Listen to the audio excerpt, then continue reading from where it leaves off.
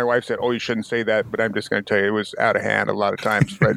Playing of dice and drinking of sake and just having a good time, basically, and your hair down. Bringing you behind-the-scenes perspectives of the motorsports industry, this is Humans of Racing. If you're a current follower of Humans of Racing, thanks for joining us on this new platform. And if this is your first time hearing about us, check us out on social media. The username is Humans of Racing 5, and that is the number 5. And if you search Humans of Racing on YouTube, you'll find a few dozen video interviews that we've done with various people in the motorsports industry. We're excited to be with you today, once again, joined by Sam Goldsmith. Sam, how are you doing today? Great, man. Great. Getting rested up from this last week up in Pittsburgh. Feeling good. Happy to be here. I enjoy doing this. It's a lot of fun. So, Sam, you just spent the last week in Pittsburgh working the Formula 3 U.S. Series. Tell us what went down, how things were, what your involvement was, etc. Well, you know that it was a pretty small field. The cars are just getting together, and they had 5 cars initially, and then 1 car dropped out for whatever reason. But it was a fair weekend. It was a lot of work. I put in a lot of hours from Sunday to Sunday. The first couple of days being a test. Everybody, nobody had run the cars. We had 3 days of test, and then 1 day off, and then the race weekend started. So it was an adventure. I had several firsts. It was a first F3 race, first time I'd ever been socked in the mouth. So it was great that we. John Paul Southern Jr., he got 2 podiums out of the 3 events, both of them 3rd place. Was a good run for him. I was happy to see Kyle Kirkwood, a young man that I've run previously at Chastain, sweep the events, taking the top step all three races. So no, it was an adventure for sure. Enjoyed working with Max Crawford. Worked a lot with Max over the weekend, and I helped him, and he helped me, and that was quite a lot of fun as well. So wait a minute, let me back up. Did you say you got socked in the mouth? Yeah, it's just some anger issues or whatnot. But I it's like I'm a big boy. You put yourself in the spot that you're in. You know what I mean? So it was a first. I thought it was pretty unnecessary, but that's just me. And I just went to work. And it's weird because I had run the guy in Champ Car in 2006 for a while. But but you know what? It was way more positives than negatives. I think I worked with a guy, John Walco, that engineer that I'd never worked with before, and found him to be a pretty sensible guy. Really enjoyed working with him. So the F3 series is running its second race weekend this weekend at Mid-Ohio, but I'm not going to be able to attend. So for those that are listening and haven't seen the full behind-the-scenes story, Sam had actually posted a video on social media of the aftermath of him getting punched, but he was told that he needed to remove that stuff from social media by the sanctioning body, or else the team was going to be fined. Is that correct, Sam?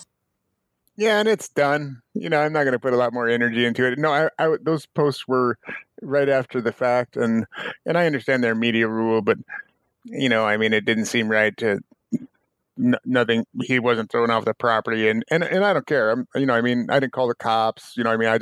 I'm a big boy. I've been hit harder, and I told him so. Yeah, that's the way it was. It resembled. He's like from Estonia or somewhere, and it seemed like one of the YouTube videos that you see when the guys just jump out of the car and start hitting people, and that's what it seemed like.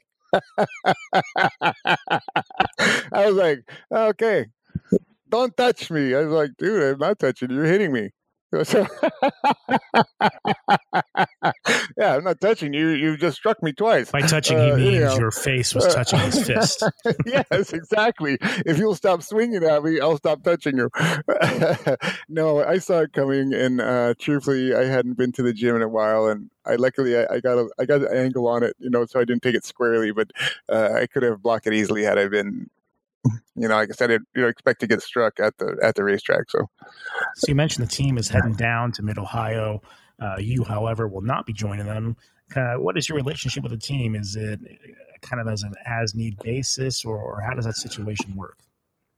Yeah, you know what? I probably won't be helping those guys further. I helped them out get going. I really appreciate the opportunity of being the first F3 race and all that, but I just it's truthfully it's just too much work. You know, I it was a long week, and it was just a lot of work, and I just really at 58 years old, I think it's really just not wasn't worth it. You know what I mean? So, but I will say that I did enjoy working with Max Crawford. I'd raced against Max a couple of times in sports cars, but he and I got on well, and I showed him some problems that they were going to have or did have, and he said they had the same issues in testing in France. I said, well, maybe you would change it. He said that seems like a good plan. So no, it was quite fun working with him, and again with John Walker as well, and John Paul Southern Jr. He did a solid job. We ran him out of gas one time. We just had some issues, new car blues. You know what I mean? So that's the way it is. So you mentioned how, working the F3 series is really difficult. You've worked in the top rung of motorsports with IndyCar teams, with sports car teams, and now you've made the jump back down to different levels of series. Just for those that are listening, kind of explain what are some of the differences and nuances of working one race series versus another. Well, it's people do it on lower budget for sure. There are teams that have exactly the same rig and tent and hospitality and tile and everything else as an IndyCar team, right? You would look like a proper IndyCar team, and they have 3 cars under there, and they have hospitality, and there's proper effort. You know what I mean? The cars are not as technical as an IndyCar, but they require a bit of maintenance. It's not an F4 car. The F4 car is a little bit easier. This car here, turbocharged, has a bit more aerodynamic bits on it, and it just needs a bit more work. For one man, it was pretty tough. I would think it's a 2-man car, just to get a tidy effort going, and I think. I think my guys they're building right now. They were not quite ready for the step that they took, I think, but they are working toward that, and larger trailer, et cetera, and new easy ups, and so they're working toward stepping up their effort for sure. So it's a learning experience for everybody involved, not just the driver. Oh yeah, John Paul is 16. You know what I mean, and so he's quite young. You really, it's weird because you don't think about it. And then, man, he's 16, and then Kyle, you see Kyle Kirkwood at the top. Well, I think he's only 19, so they're quite young and still just young men trying to make their way. So it's fun. So IndyCar in its heyday of the late 90s, early 2000s, it was not uncommon to after your race weekends, a lot of times you'd stay and test the following day after the race. You'd also have essentially unlimited testing. And so in many ways, going to work for an Indy Lights team or, an F3 team like you were doing just this last weekend might seem kind of like a dream job in the sense that you didn't have to work as much. But from what you're telling me, it sounds like the F3 gig might be just as much work, if not more. Yeah, it's a fair amount of work, and really, in the F3 weekend and the F4 weekends, they have 3 races, three complete races. They have a qualifying, they run a race, that race sets the grid for the next race. So there's 3 separate races during the weekend, and that's a lot of turning around. And if you suffer any kind of damage, or even if you don't suffer damage, sometimes the field turns around quite quickly. Depending on what series are running, it's a big thrash sometimes to get turned back around. So, and again, if that's without suffering damage, so taking any kind of damage, and it's a big thrash. And in big car racing, that's what we call it, was big car and little car, right? There's more people, right? We have 4 guys on a car, right? So if under the tent, you got 2 cars, you got 8 guys. And, so shit hits the fan, everybody dives in, makes stuff happen pretty quickly, So Sam, it's Thursday, so we want to throw things back, but believe it or not, Sam, we actually have some audience questions. It's got to be from my mom. No, it's not your mother. My only fan is maybe my wife. So our first question comes from Kenny Coltsbeck. Did I say his name right? Coltsbeck, yes. AKA Carbon Kenny. Okay, so what Kenny wants to know is simply, do you miss him? So Sam, go ahead and answer that question, and then kind of just tell us a little bit about who Kenny is. Yes. I wouldn't say I miss him on a daily basis, but he's a good guy, and I'm sure we'll run into each other again. It's a very small circle. Truthfully, he's my hero. This guy goes everywhere. He's at Bonneville Salt Flats.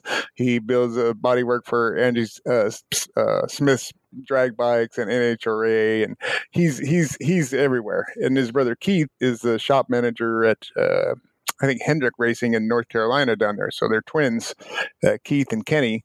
They've been doing this for a long time. And honestly, I miss Ken, and I like it when we get together. He's a good man.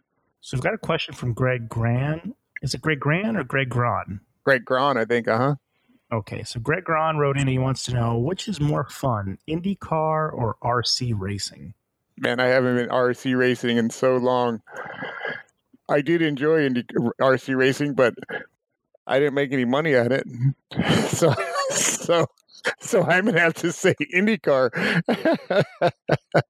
If I had any skill or talent and could have made money at RC racing, for sure I would have done that. But one of my few marketable skills was working on those mixers, so that's what I chose. But yeah, Greg's good. I think Greg makes money at it. So a common friend we have, Tom Vassy.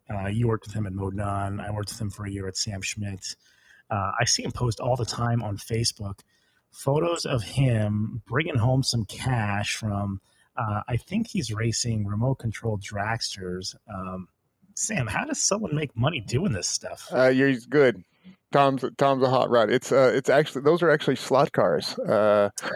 They're slot cars, and he cuts a mean light. He tunes his hot rods. He takes notes. He's very very tidy effort Tom puts down when he goes, and he makes money. Yeah, well, he doesn't make money because I know what it costs to do it, but he takes home the bacon. You know what I mean? He takes home a lot of the cheese when he goes. He's like, oh no, Tom's here. You know what I mean? So no, he does a good job. I miss hanging out with him. I ran with him for a little while. In fact, Ed Carpenter went with us for a year, and crashed some cars up. So yeah, it was a good time. So next up, we'll take a little blast into the past. You've got some stories for us, Sam. I'm looking at my notes here, and I see something listed as horseplay. Here's the notes that says Japan flight, horseplay, Kevin Simpson, Chris Hogue. That in itself has some hilarity there. Tell us what's going on with that story. All right. So first off, any of the international flights were charters, so it was nothing but us on the plane, and it was generally, as soon as the wheels left the ground, it was just a drunken mess. So in this transition in 2005, I think the year was, those two guys, Kevin Simpson and Chris Hogue, worked for Cheever Racing. Mm-hmm. And what they do? They were I think they were mechanics on the cars, both of them. Okay.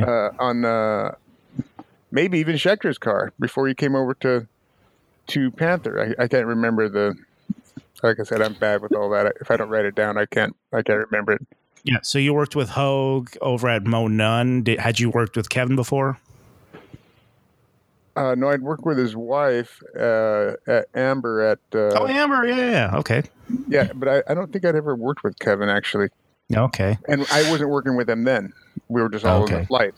Right. So in 2004, 2005, Kevin's wife, Amber Simpson, she was the purchasing manager over at Panther with us, right? At Panther? Or yeah, I think Panther. It was Panther. Yeah, it was. Yeah. All right. So Chris, Kevin, a lot of drunkenness, dice, go on. Yeah, so and so Kevin, being a sane individual, says, I'm going to go to sleep, and sleep nods off. And it seems like a young Chris Hogue, feeling his oats, may have. Well, I wasn't going to mention names either. I was I'm sorry. Sorry. I can cut it out. But it is what it is now. I was gonna say the names have been changed, but obviously they haven't. Gosh darn it! I should have written that down. Anyhow,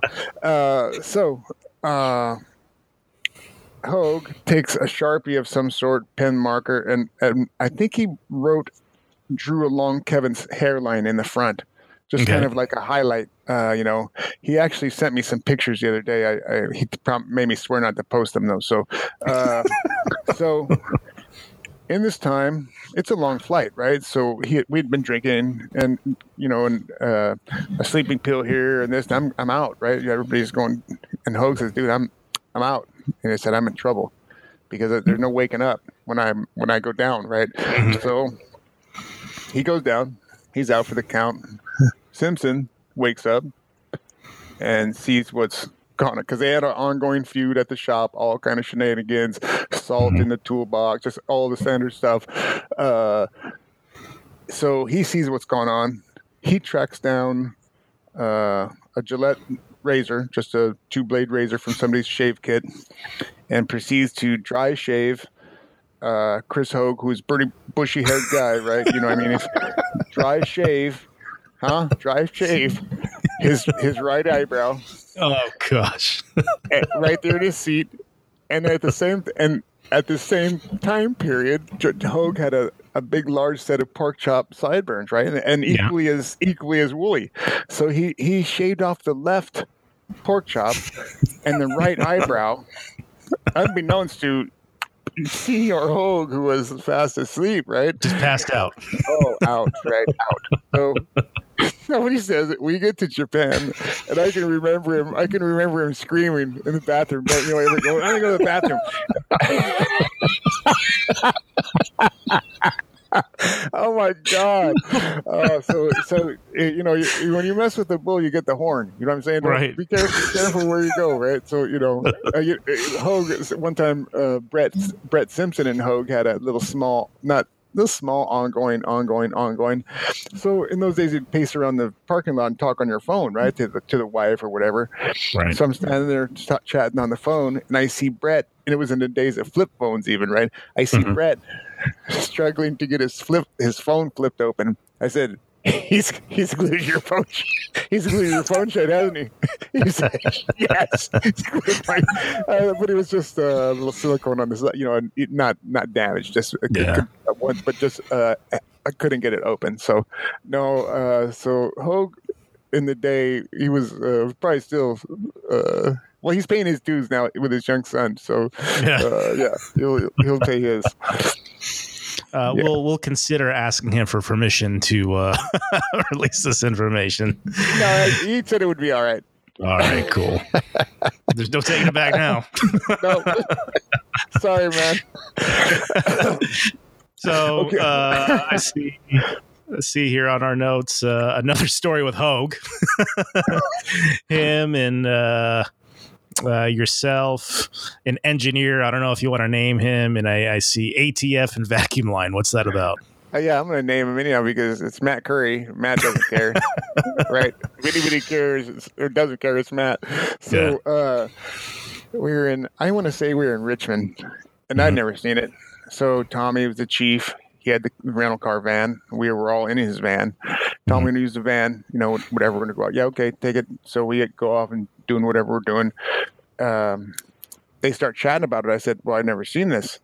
So we stopped at the grocery store and we got a quart of ATF, and you remove a booster line from the brake booster, and vacuum the suck the ATF basically into the top of the valve train of the motor, and it sits there. And then when you start the thing up, I was amazed at how much it smoked.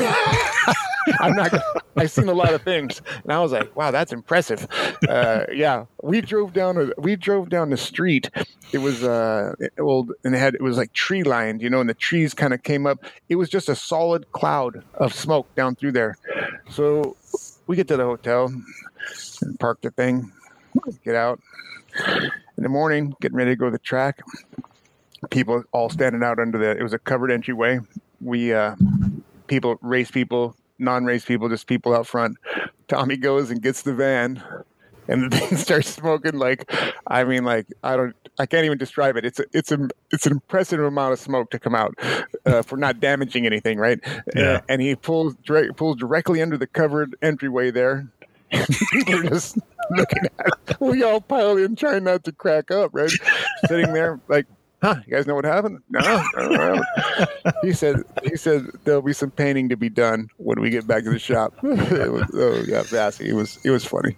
So that was a shop vehicle, not a rental vehicle. It was a rental vehicle. I'm sorry, I don't know which company, but you know what? Statute of limitations. It's too late. Oh, yeah, Nothing they can do. You know what? You don't even know about rental cars. That will be a whole nother. I've seen them come up missing, never to be seen again. Rental cars is a whole nother deal, man. That's a whole topic, man. You guys are all adults. Well, no, we're not. I laugh saying that. You know what? We're not. We were just this past weekend, honestly, at Pittsburgh. And the hotel, the closest one, really had a bar, restaurant thing underneath. So in the evening, it was like it'd been transported back 15, 20 years. Larry Rutherford, Angry Gary Michalak, Mick, I can't remember Mick's last name. I haven't seen him in 10 years. Works on gearboxes. Larry from EMCO. And just a bunch of guys that you had worked, and we're like, man, we were just a bunch of kids. None of us going to grow up. We're just all stupid, chasing cars around. So, well, I shouldn't say stupid, but none of us are going to grow up. Did anyone ever face any sort of disciplinary action for what they did? About what? Can you? I mean, we have a lot of stories that we can share, but before we go on, can you just think of a time when someone was partaking in some hijinks and they actually got in trouble for it? Because a lot of times I don't hear of any consequences about some of these stories. No. I think Eric Havison was pretty casual California guy. I think he wore flip-flops one time back in the day when you used to get a limousine ride to the airport, and he showed up in flip-flops, and John Barnes was like, pretty casual, and Eric said, well, comfort is king. And he's correct. I like Eric's realist. It's realism. Right. That's what he's practicing, realism. So there was an email that said there'll be no open-toed shoes on the team, team flights. So he put the next to that. And I think when we won at Panther, when we won at Texas, and we stayed up all night there, I think they asked us not to come back. Didn't they? I think the hotel. Yeah, I think there was I think there was a strongly worded memo sent around that we basically, screwed up. If we couldn't go back, to kind of paint the picture. So at Panther, we had Schechter for a year and a half, who's just blazing fast. Andy Brown, the head engineer at Panther, basically said when Thomas was in that car, he knew that car was going as fast as it could possibly go. And for race after race, one reason or another, something would break down. There'd be a crash. I remember at Japan in 2005, almost winning and then running out of fuel. Something always happened. So to finally get the victory at Texas, I know was just a huge relief for everybody.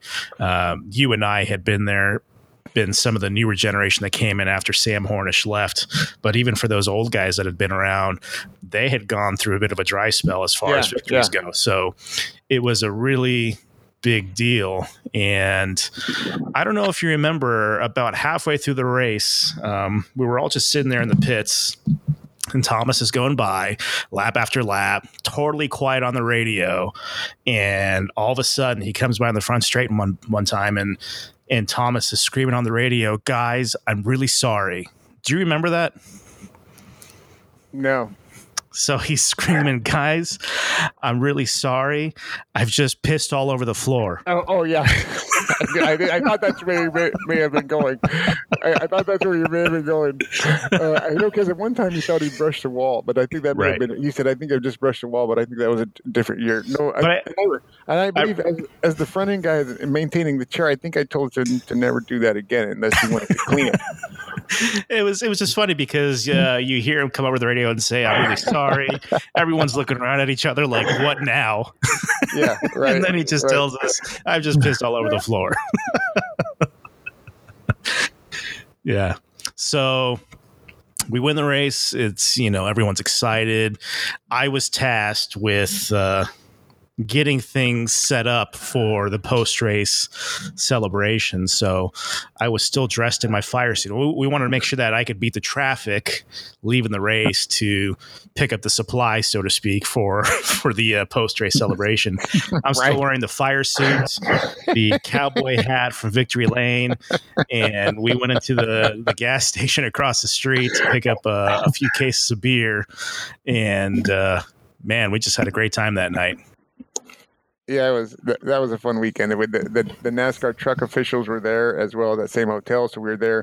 We drank moonshine with those guys the night before. Right? They flavored moonshine. Yeah, that was. Come and get your medicine, boys.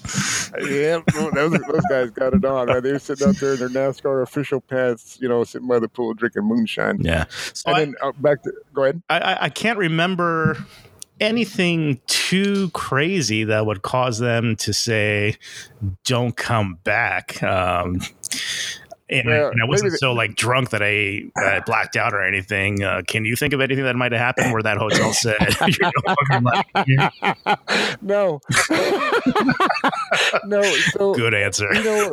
We were out of hand in the pool and having a good time. Maybe a little loud. Maybe loud. And then some unnamed individuals may or may not have shimmied across the gutters and between the first and second floor, like James Bond or Jason Bourne or something. Unnamed, Irishman. So FPR is his initials. He and another friend, there's so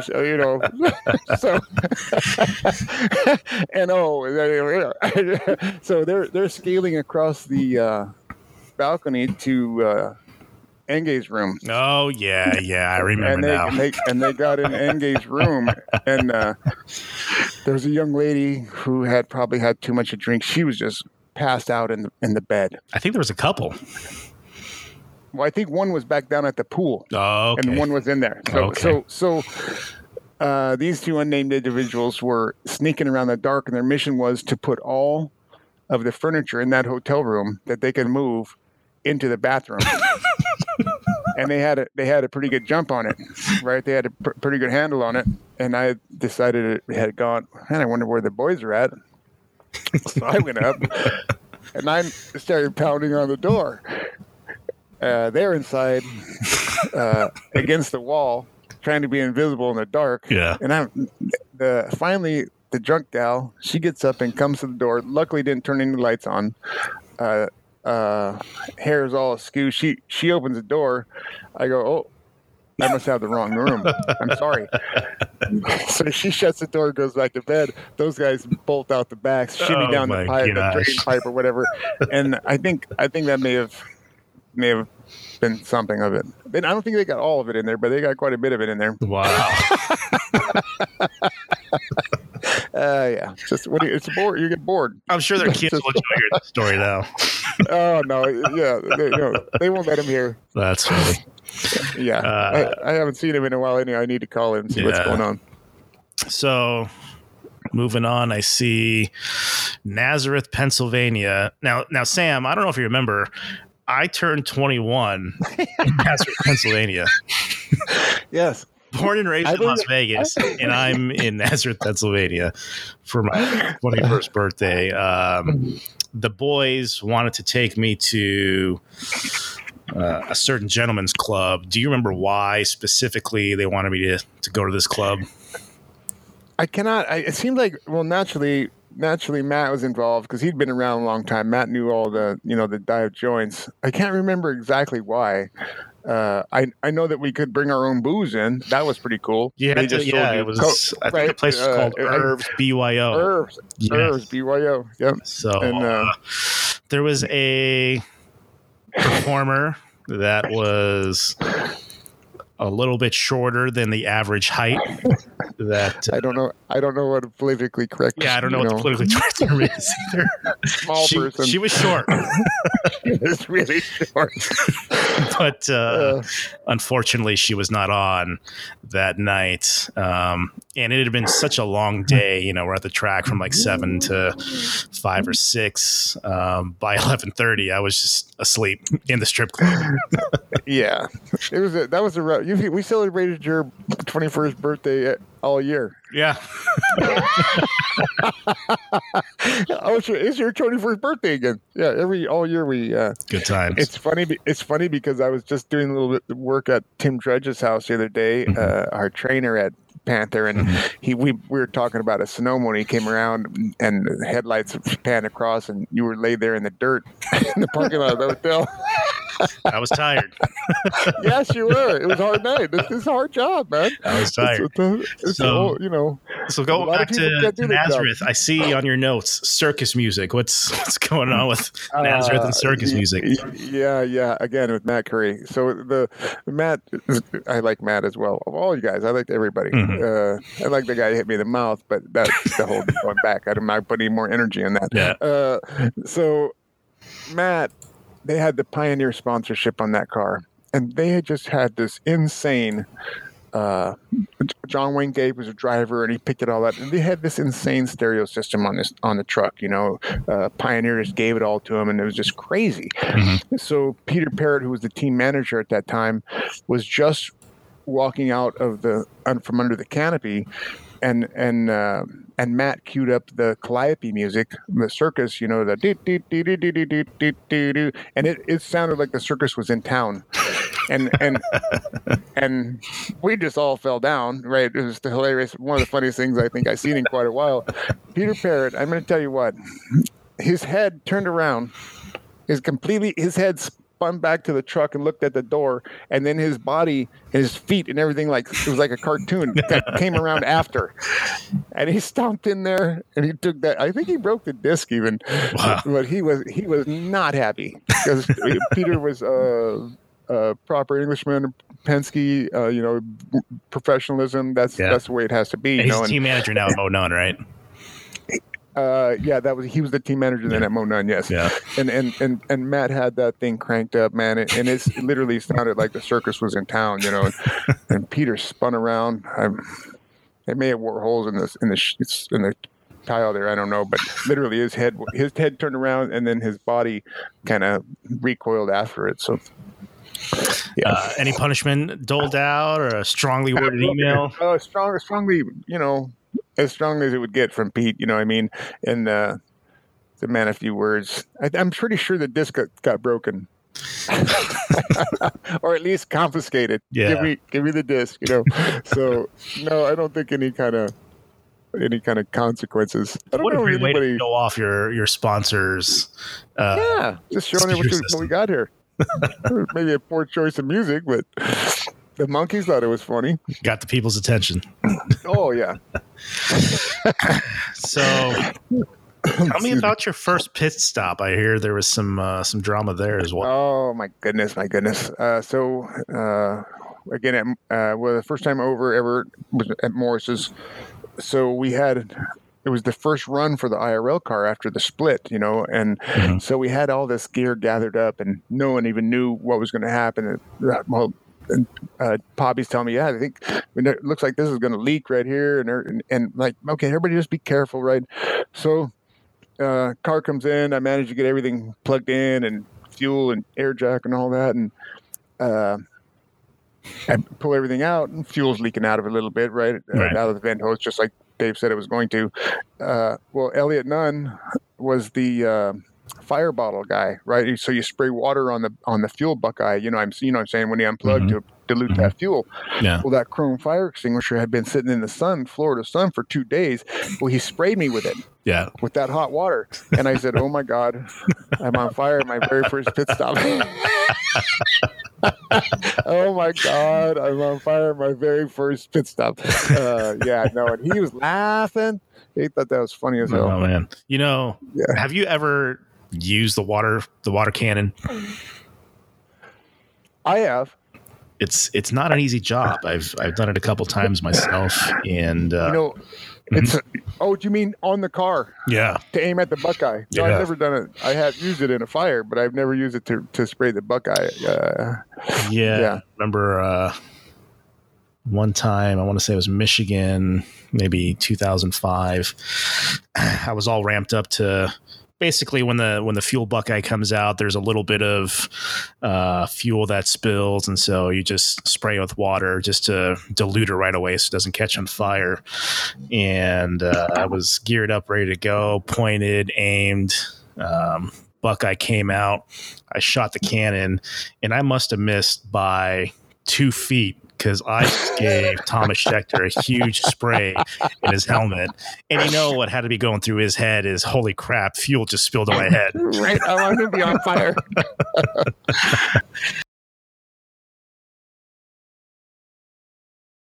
Another time, I had the water cannon. I don't know if you remember. You probably do remember. You were holding the vent hose for Schechter's car at Kentucky. I think that was 2004, where basically he burned out the clutch in his pit stop and the car left while you were still plugged in. Yeah, and Larry Ratuskas, the fueler, plugged in. Yeah, I thought we were going to burn the place down on that one. No, honestly, I thought we were going to have a big fire on that one. Thomas stopped at the end of the pit lane. Yeah, he takes off, hose is plugged in, he rips the hose out of the fuel tank, and fuel's going everywhere, and I've got the water cannon. And I'm young, 20 or 21. There's fuel everywhere. I should be the guy like kind of spraying things down. I panicked and ran away, man. Luckily, everything turned out okay. But man, that was a scary time. Yeah. We were standing. Well, one thing in the pool of methanol that you were standing in, that little bottle wasn't going to help you. So you might as well do the right thing to evacuate the scene. Right, we were standing in the pool of methanol. It wasn't burning at that moment, so no harm, no foul. When we at Morris's there, the second year of the IRL car, we went to the Toyota engines, and we had a Toyota test, just Toyota teams at Richmond, and still had like 40 gallons of fuel in them, and so and that place is tough. You're doing like 19-second lap times, right? So Kanan Elio is going to go out and do a full tank run. So he's got 40 gallons of fuel in the thing. And Kanan is just coming out of 4. And really, there's probably only 6 teams there, probably. You know what I mean? It's just Toyota squads. Was it Kanan or Elio?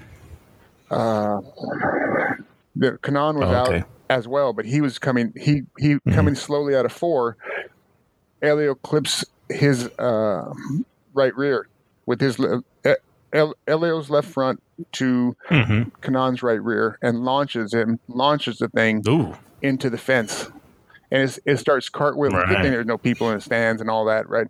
It starts cartwheeling through the fence like a freaking garage sale. Shit's flying off of it. So, I mean, the car stops, and it landed upside down. And it was upside down, and luckily the hot end, the motor end was downhill, and I was in shorts, and I just grabbed the foam bottle. I thought it was the water bottle. It actually turned out to be the fire extinguisher, but whatever. So I grabbed the bottle, and Vazzy's yelling at me, "Go!" So I ran across the pit lane, out to him. I'm squirting him. The thing is gurgling methanol, gurgling it. He's screaming, "Get me out! Get me out! Get me out!" I'm just trying to spray the methanol, diluted as it comes out. Duncan Charnell, he grabbed the bottle. He followed me out. So the thing went like the proverbial gas barbecue. God. Went, so there was 40 gallons of methanol. There's people coming out, from the infield that, team members and whatnot. Well, they had to stop because they couldn't see the fire. Everything in the infield was on fire. So I threw the bottle down, and I reached in there, and I grabbed Elio by his little epaulet on his driving suit and yanked his ass out of there. Duncan was spraying him, and I had ended up, one of us, he or I won, sprayed his face before he got his visor down and put his contacts up. He had to go to the hospital and get his contacts back, round to the right side of his eyes, but he wasn't burnt. So, that would have been 2003-ish. Yeah. So if you guys wouldn't have saved his life that day, he wouldn't have won that third Indy 500. He wouldn't have been on Dancing. He wouldn't have been on Dancing with the Stars. I mean, he might have been a race car driver, but he wasn't going to look like he did. No, a brother needed a hand. He couldn't get out, and I drug him backwards until Tim Cindric said, "Hey, man, hey." Yeah, because it singed the hair on my legs, on the bottom of my legs. I had shorts on. Right. It was he needed a hand, and I was happy that I could give him a hand, and I was really happy that Duncan followed me out and was there to help me out when I went into, to basically to the fire to get Elio out. So, it felt good to help him out. So. See, that's the difference between you and me. When I'm there and a fire breaks out, I run away. You see a fire in the distance and you run to it. That's, I don't, no comment. I'm a run to the fire guy. Truthfully, that's how it is. I've helped some brothers out, and I've had some brothers help me out. So that's just the way it goes, right? It's a scary business. So you mentioned some people have helped you out. Tell me a time where you've been in a sticky situation and someone's had to bail you out. You know what? The one time in Colorado, I think we talked about the first episode was when they put 25 gallons of water on me, and Mike Ellis, he knew I was out, but he sprayed me down anyhow. Yeah, I can't. I know you were dragged down pit road. Was that at Pikes Peak you were talking about? Yeah, I took a little tumble on that one at Pikes Peak. Couple pit boxes. Yeah, I only was on fire the one time in Colorado, and it seems like once at Panther, and just got a bucket of water, and so. The biggest one was there at Colorado when I took a ride down. Felipe thought it was time to go, and it's funny because I have a picture he signed. He said, "Man, I don't know why you're smiling." He said, "I tried to kill you." But, well, let me ask you this: you go over the wall. For a lot of people, going over the wall would be really cool, really glamorous. You've actually been involved in a pit accident, if not a few pit accidents. What goes through your mind where you say, okay, I'm going to go back out there? I think that's the only reason I came to do this was to be out there. I can work on cars at home. The only reason I came to be a part of IndyCar racing was to do pit stops. I'm not even going to lie. That's the only time you're racing. That's the only time those 6 guys are. Otherwise, you're just watching cars go by until they come. Right. Now it's my turn to race. You know what I mean? So, and you're racing with 120 other guys or however many there are. So, I was lucky. I was on some good crews. We made some good stops. I've seen some guys hurt pretty badly. Luckily, I've never been hurt. Or a couple of bangs and bruises, but nothing, no broken bones, no. So. It's a busy place. You gotta pay attention for sure. It's and I miss being out there, right? But I think there comes that point where I don't want to be out there. I don't belong out there. You know what I'm saying? As much as I want to do it, it's just not. It's not a reality. So. It's kind of like a driver knowing when it's time to hang up the helmet. You were able to make that decision and say, maybe it just might be time to say, let someone else do it. Kind of. I mean, it's like when we ran Thomas at Panther, he would say, "Dude, you're always waving me in, and everybody else is telling me to slow down." They're holding their hands down, and I said, "Dude, I want to see the car slide like the last 10 inches. I want it to slide, And I was never concerned about being hit because I thought, I think I can see. I'm aware enough. I'll jump up on the wall or whatever, But as soon as that thought comes into your head of, well, man, especially being a part-time guy, like, I don't need a one-off deal to go out there and change an inside front and get clipped by a wing, and break your leg or something. So, Yeah, that's where it's at. Though, so. Which you've seen happen. If you remember Steve Namasnack, who's with the Ford GT program at Ganassi, he got clipped, Scheckter got clipped coming into the pits at Michigan by, I think it was by Toru Takagi. Is Takagi, actually, yeah.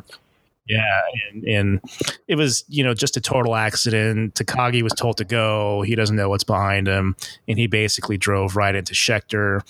Scheckter lost control, and literally the front wing clipped Steve Namasnack, who he was the fueler next to you, right? No, I wasn't over. It was Larry Rutt was Rutauskas was the fueler. Snack was the air jack and vent, and I was holding the tire.